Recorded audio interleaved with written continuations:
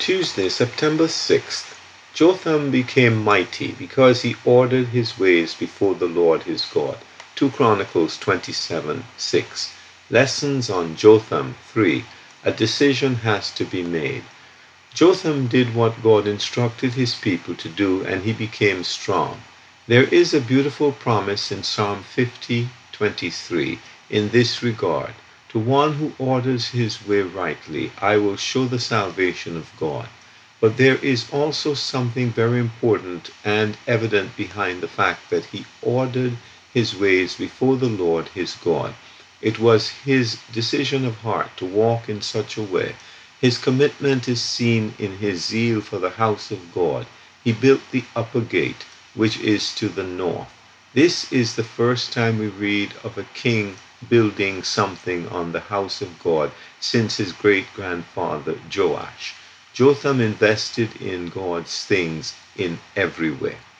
Have I settled in my heart to order my ways before God, not as a vague desire or a yes with no action after it?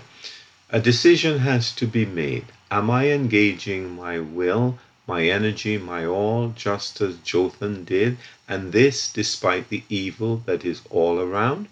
It is necessary to grow stronger spiritually and increase in zeal for the Lord. A decision has to be made, and I must be daily committed to it. And if I failed yesterday, there is still grace for today. Jotham voluntarily chose to order his ways before the Lord, and he was blessed. Of course, there is no strength in us to produce the Christian life, nor to have spiritual blessings. The Spirit of God produces the fruit in our life, and we are given all blessings by our God and Father, and they are in Christ. After Paul presents the marvelous ways of God and our position in Christ, he immediately beseeches us to present our bodies as a living sacrifice, holy and acceptable to God. Romans 12:1. We have more than Jotham. We already have abundant life and every blessing in Christ, but the actual growth and enjoyment of them are by the Spirit of God, in fellowship with God.